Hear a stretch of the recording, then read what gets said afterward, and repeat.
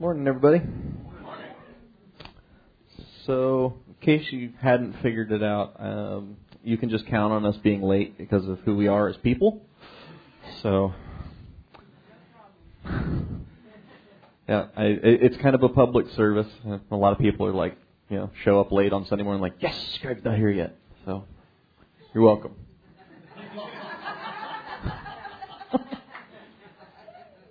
This morning I was just sitting there, bleary-eyed with my coffee in the living room, like, I should get ready now, but couch, comfortable. Jesus, we just thank you so much for your word to us, for your love, and all that you've done for us. God, how could we thank you enough for all that you are and all that you've done? God, we just praise you this morning.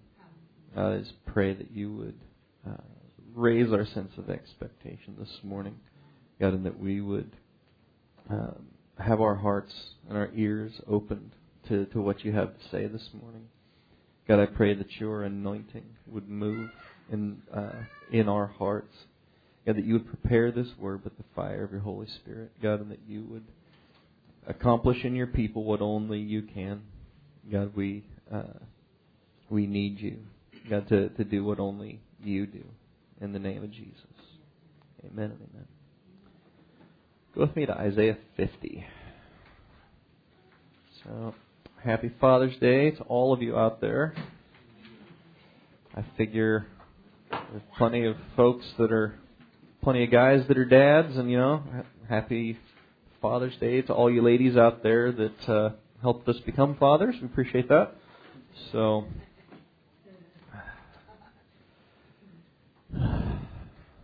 yes, indeed. So, Isaiah 50.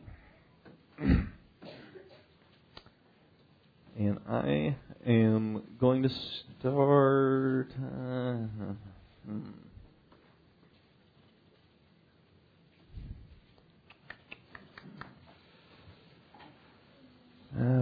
why not one, I suppose. Thus saith the Lord, where is the bill of your mother's divorcement, whom I put away? Or which of my creditors is it to whom I have sold you? Behold, for your iniquities have you sold yourselves, and for your transgressions is your mother put away. So that's kind of an interesting statement. And of course, as you read through the Old Testament, you can see how Israel had done that very thing. And as you read through the prophets, God basically tells them, "Hey, we're getting a divorce. I'm done with this," and not a good place for them to have ended up, of course. But he says that they'd sold themselves into those iniquities. He says, "Wherefore, when I came, was there no man? When I called, and was there none to answer? Is my hand shortened at all that it cannot redeem? Or have I no power to deliver?" It's interesting when God asks questions like that. It's like, can I not fix this? Am I not big enough to handle your problems? But he says, why was there no one when I came? Why was there no one to answer? And of course Israel had gotten awfully busy about their own things and baking their cakes to the Queen of Heaven and all that stuff that they did. And it is super easy to get involved in stuff and not pay any attention to the things that God tells us.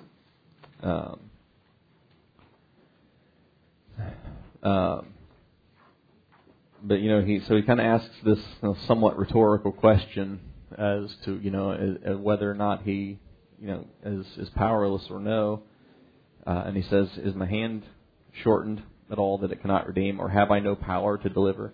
Behold, at my rebuke I dry up the sea, and I make the rivers a wilderness. Their fish stinks because there's no water, and dies for thirst. I clothe the heavens with blackness and make sackcloth their covering." And I love it because God says stuff sometimes, and we're just like, it's like I read that, you know. I read that and it's like I have no idea what you mean, but I get the idea that your very word is enough to dry up the sea. So powerful then. Okay. So it says, the Lord God has given me the tongue of the learned, that I should know how to speak a word in season to him that is weary. He wakens morning by morning, and he wakens mine ear to hear as the learned. The Lord has opened my ear, and I was not rebellious, neither turned away back. I gave my back to the smiters and my cheeks to them that plucked off the hair. I hid not my face from shame and spitting. It's interesting because it seems like all of a sudden he kind of switches into this mode of like this prophecy of the Messiah, this prophecy of Jesus. And so, it's like he's talked about Israel needing redeemed, about humanity needing redemption, and then he switches over to this thought of this Savior that he's going to send, and he says that he's given me the tongue of the learned, that I should know how to speak a word in season to him that's weary. So you wouldn't expect that necessarily to be the first thing he would say after talking about them getting all tied up in all this sin and busyness and stuff. You would think he wouldn't say something about, bringing a word to somebody that's weary. But, living life on your own steam will leave you weary, and it's funny how your flesh nature, it's no wonder he says to reckon it dead, because it will continually try and pound at your door and be like, hey, let's do this. Hey, let's do this. And it's a wearying thing. And the funny thing is it's like being a teenager, and your friends say, hey, let's go do this thing. This is going to be really fun. And, about 3 a.m, you're thinking, this isn't fun anymore. I want to go home. So those of you who are chuckling, I'm sure you've been out at 3 a.m. thinking, I want to go home now. But there's definitely a wearying thing that happens when we live life our own way. The flesh would tell you that it's like, it's going to be so wearisome to serve God. It's going to be this boring thing. You're not going to have any fun. It's just going to be all work and all that. But he says that God has given him a tongue of the learned to know how to speak a word in season to him that's weary. So, the great thing is that God knows how to put that in you and in me, and we encourage one another. But sometimes you just, you need that encouragement from him. And he says in verse 5, the Lord has opened my ear. I was not rebellious, neither turned away back. I gave my back to the smiters, and my cheeks to them that plucked off the hair. I hid not my face from shame and spitting. For the Lord God will help me, therefore shall I not be confounded. Therefore have I set my face like a flint, and I know that I shall not be ashamed. He is near that justifies me. Who will contend with me? Let us stand together. Who is mine adversary? Let him come near to me. The Lord God will help me. Who is he that will condemn me? They shall all wax old as a garment, and the moth shall eat them up. Who is among you that fears the Lord, that obeys the voice of his servant, that walks in darkness and has no light? Let him trust in the name of the Lord and stay upon his God. I love verse 10. It says, who is among you that fears the Lord, that obeys the voice of his servant, and walks in darkness and has no light? Nobody. Because that doesn't happen when you go through places where you may not know exactly what you're doing. And we've all been through those places where it feels like we are just sort of walking over the chasm with no handrails and nothing visible underneath your feet. But because of course we learn to trust God. But he says that if you fear God and obey His voice, are you going to walk in darkness? No. So I've always really I love that.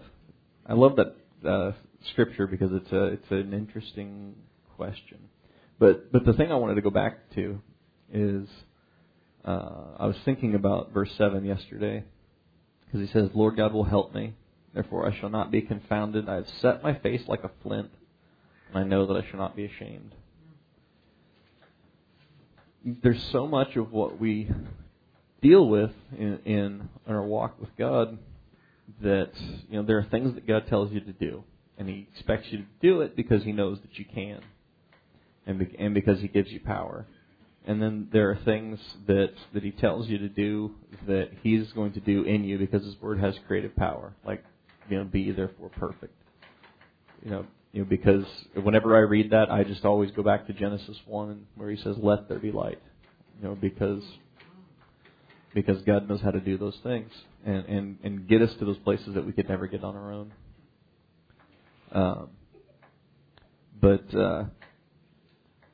There's so often that we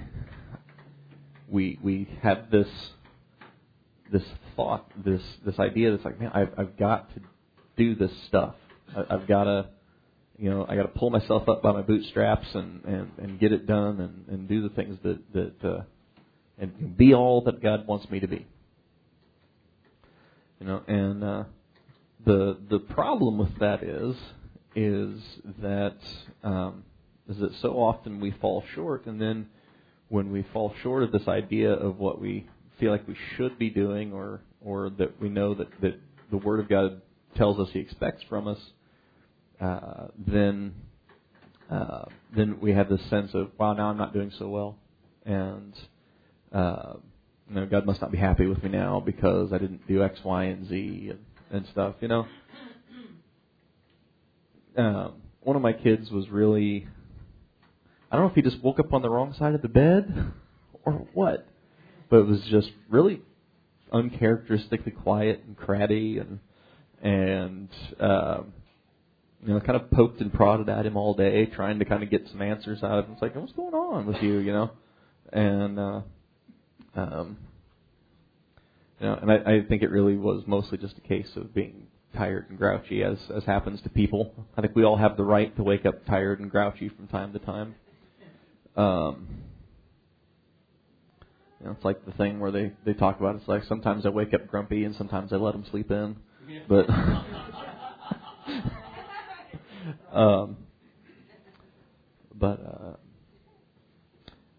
it's like I was not happy with some of the behaviors that happened, but I wasn't out to stomp on the behavior because it was unacceptable. It was like, what is going on here? What's bothering you? Talk to me about this. And God called Himself, a counselor. Mighty God, everlasting Father. And it's like He wants to, if you're having one of those moments, then God wants to sort through it with you, and bring you to right conclusions, bring you to peace on the thing. He's not out to just get on to you for the most minor infractions. But I think this is such an interesting scripture, how it says that I've set my face like flint, because of course Jesus set His face toward Jerusalem, and he was set on this path that He knew was laid before Him, and that was what He was going to do regardless, that He was going on that path. And there is a sense of discipline in life that when you decide this is the thing that I'm going to do, and this is the direction I'm going, that discipline will take you quite a ways, actually. But it's not the thing that makes the pearly gates swing open. And it's one of those things that Christians have wrestled with for centuries, I suppose. It's that sense of, where does the doing stop and the God doing things begin? Where do those mesh together? But so He leads us through those things. But But the thing that I was thinking about the scripture, it's like there's so much of what God expects from us, or that He wants to do in us, or for us, or to us, that has to do with that sense of making up our mind. That's what I read when I read. I've set my face like flint. It's like I have my mind made up that this is what I'm going to do. And so, Paul made up his mind that he was going God's direction. God told him to go to Rome, and he made up his mind. Okay, God said, we're going to Rome, we're going to Rome. And but once he made up his mind, what happened to him? Got arrested. And then he ended up in chains on a boat going for Rome. A boat that God told him was going to sink, but God told him he was going to Rome. So Paul making up his mind put him in this place where he couldn't back out now because he was chained to the boat.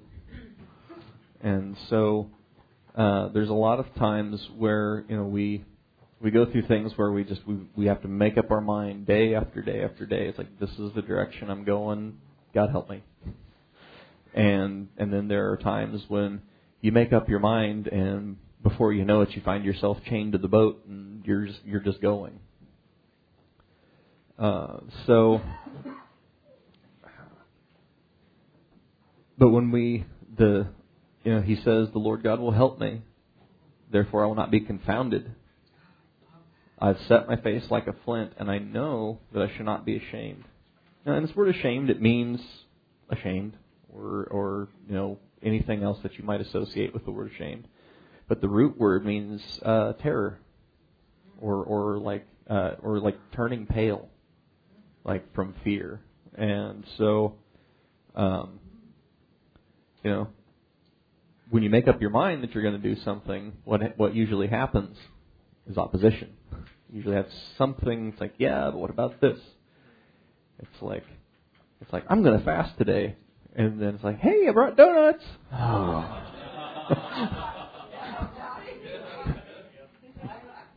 It's like, hey, it's like, all right, I want to fast today. It's like, hey, we're going to go out for Chinese today. Dang it. So, well, okay,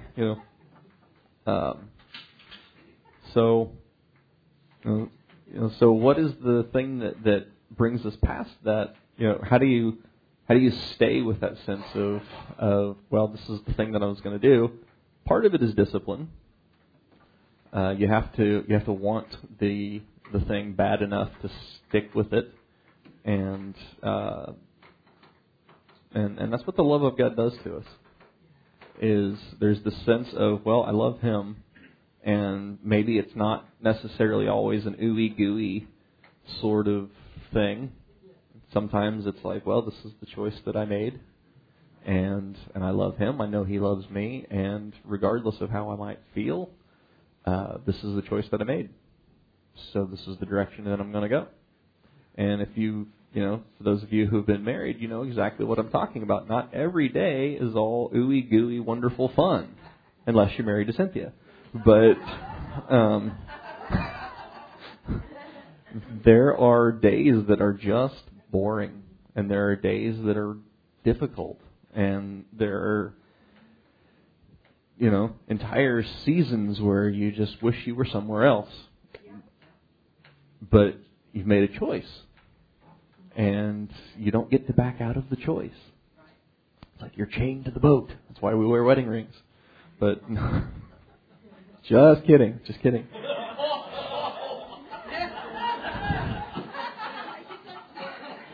Happy Father's Day to me.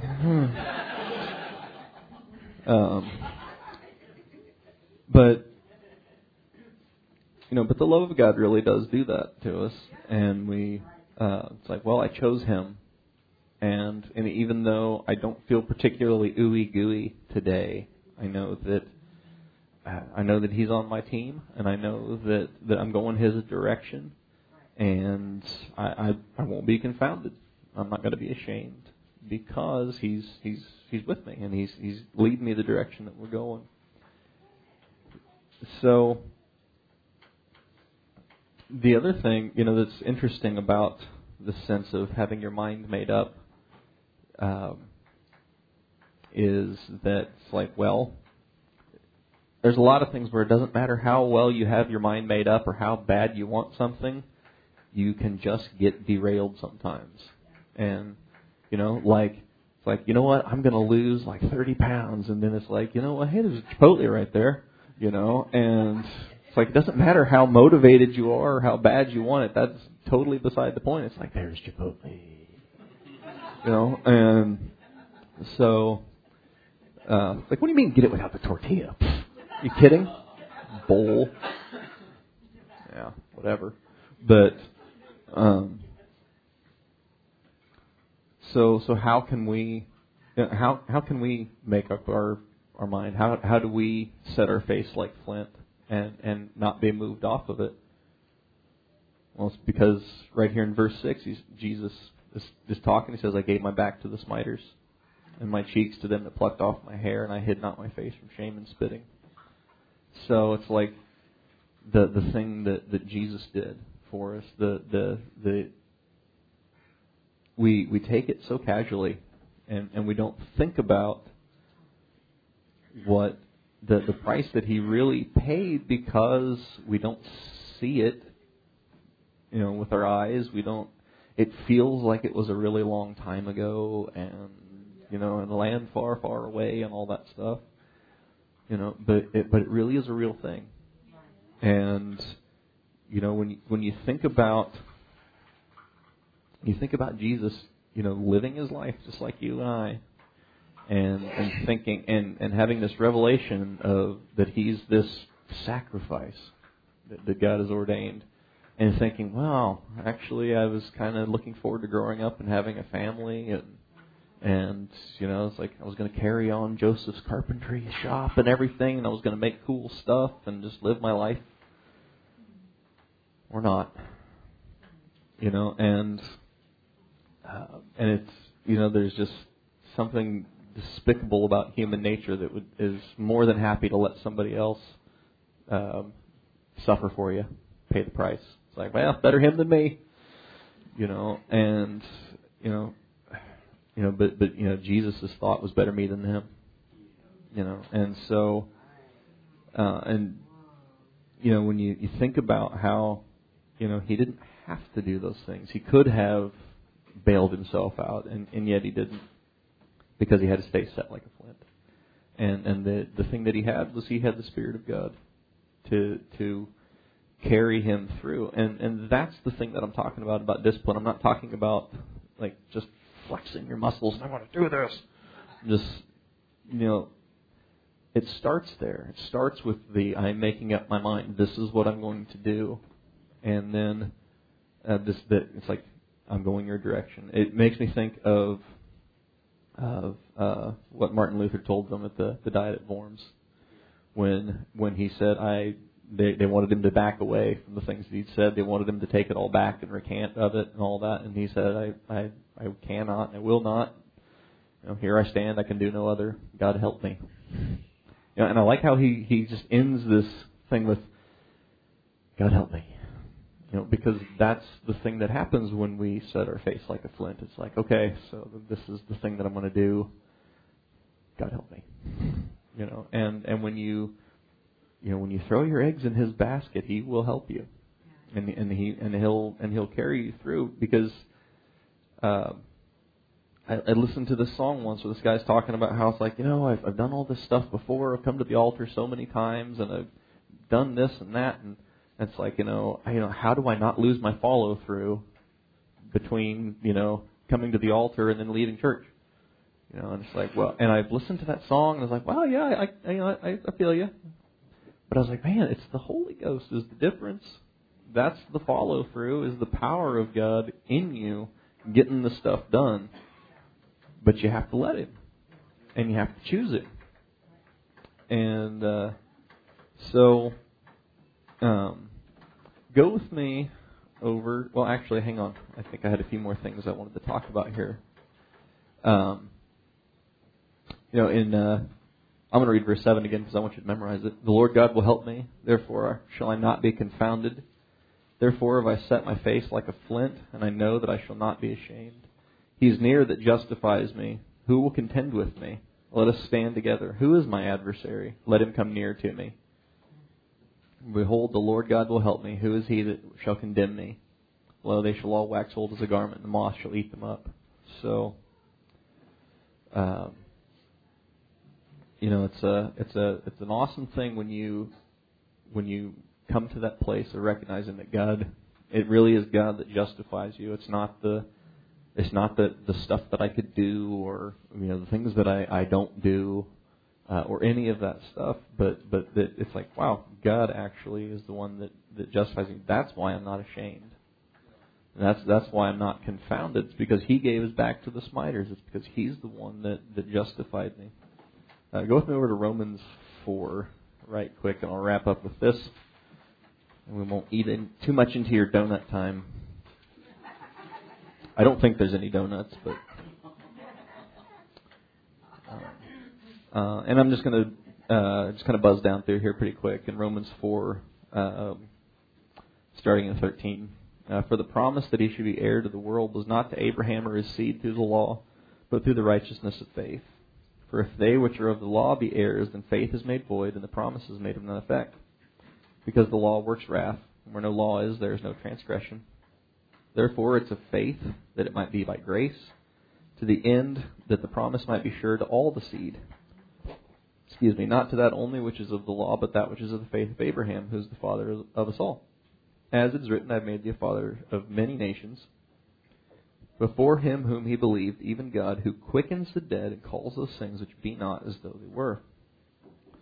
So, he's talking about, the sense of the law carries this sense of like the things that you can do and things that you don't do and all that stuff. And he says that this righteousness that Abraham had didn't come from there, because this was before the law altogether. And so he made this promise to Abraham that he was going to cut his flesh off, and that was that he was going to get that done.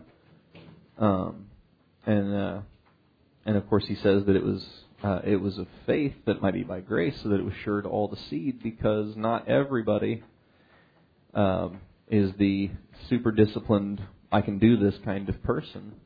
And in fact, God said that nobody could measure up to the standard that He had, because He said to be perfect, and and He said that there's none righteous, no, not one, all that, and so God's put us all in that same boat, which is a super blessing, because there's always like that Superman Christian that you just wish you could be like, but but God puts us all in the same boat, and Superman Christian needs God just as bad as you do, and he comes in the same way you do. But he says that God, who quickens the dead and calls those things which be not as though they were. It's like, how often have you looked at yourself in the mirror and thought, God, I don't see what you're talking about. It's like, I see me. And I see this, that, and the other thing. And you're talking about, it's like the righteousness of God and all the stuff, because He sees Him when He looks at you. Because He sees His righteousness. And He sees the things that He did for you. So he's talking about Abraham here in verse 18. He says, who against hope believed in hope, that he might be the father of many nations, according to that which was spoken, so shall thy seed be. And not being weak in faith, he considered not his own body now dead, when he was about 100 years old, and neither yet the deadness of Sarah's womb.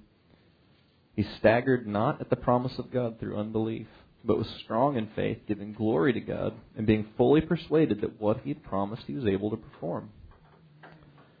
So here's this old guy. I mean, I'm not old, but I think about being 100, and it's like, I just think about how old I feel some days, and think I can't imagine being 100. And this 90-year-old woman who's long past the place where she would have had kids, and she never did, And it said that he staggered not at the promise of God.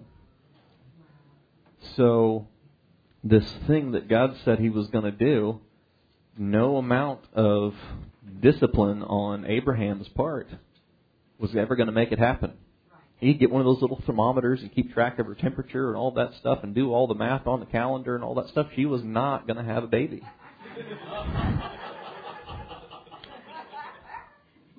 She was not. And the two of them simply could not make it happen. But God said it was going to happen, and it needed God to make it happen. And so that's what God does in us. You know? But Abraham accepted it. And Sarah accepted it, sort of, after she finished laughing. And, you know, but the precious thing is when you read about that in Hebrews, it doesn't say anything about Sarah laughing and God calling her on it and all that. It just says that by faith she received strength to conceive seed and all that stuff. So, but Abraham accepted the thing that God was going to do, and he understood that it was going to be God that was going to have to do it because he couldn't make it happen. So it said he staggered not at the promise of God through unbelief, but was strong in faith, giving glory to God, being fully persuaded that what he had promised he was able to perform. So what about you? Is he going to be faithful to complete the work that he started? You know, that's the great thing about God is he's not a quitter. And which is a really good thing because I'm one of those, this is hard, I'm done with this kind of people. And yet God, he gets in it for the long haul.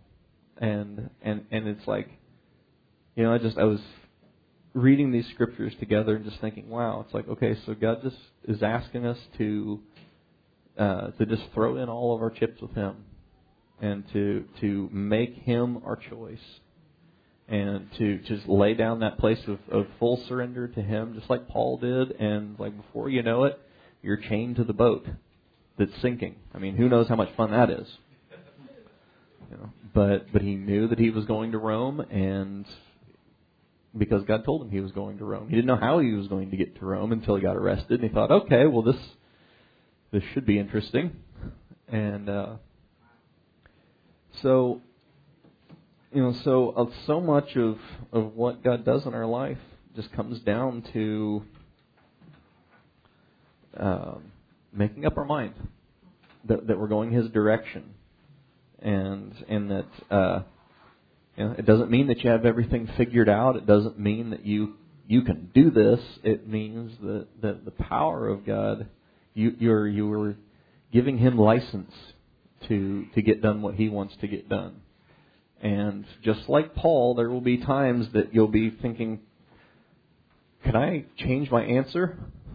I kind of don't really like being chained to the boat. I was kind of hoping for, I was just kind of hoping maybe we would fly there, and it'd be nice and comfortable and smooth instead of, being chained to a boat that was sinking.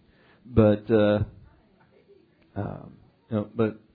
he really is faithful to get the work done in us and to make us what he wants us to be.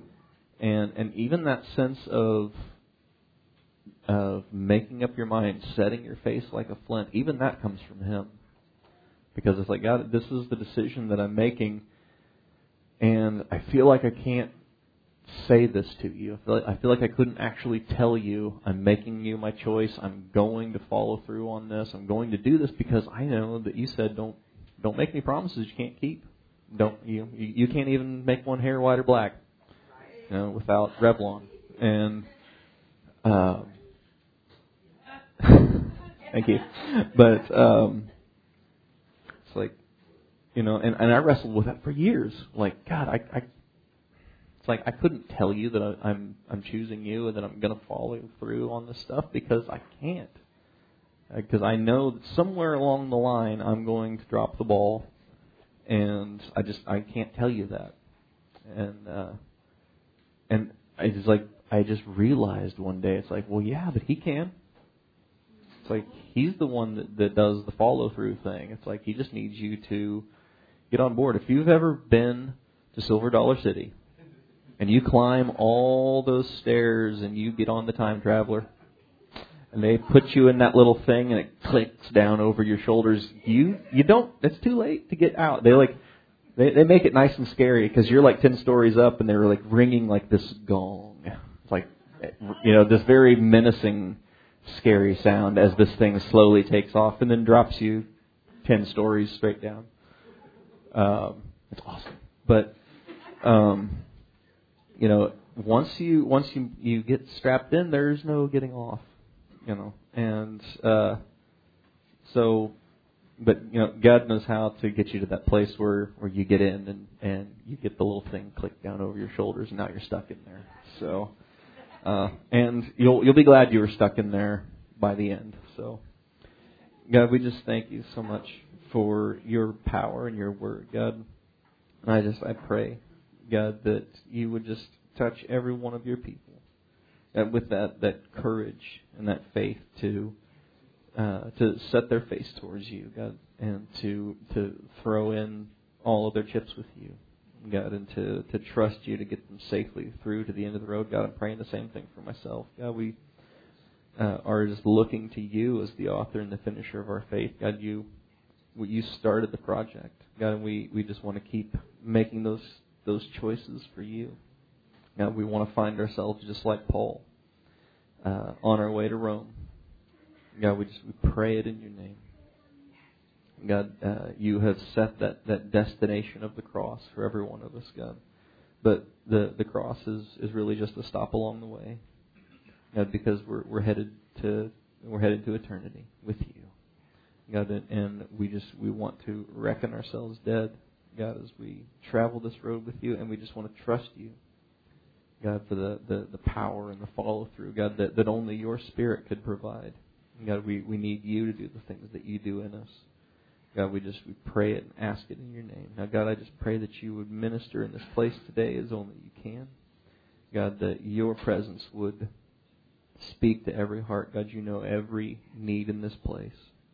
God, and we're just asking you, God, to meet that need, God, because you are that great provision. God, and we just want to praise you today, glorify you. God, as only you can do. God, bring that increase. God, as you have planted your word in us, God, and you've watered it, God, I just pray you continue to do those things in every heart in this place. God, we ask it in your righteous name. Amen. Amen. All right.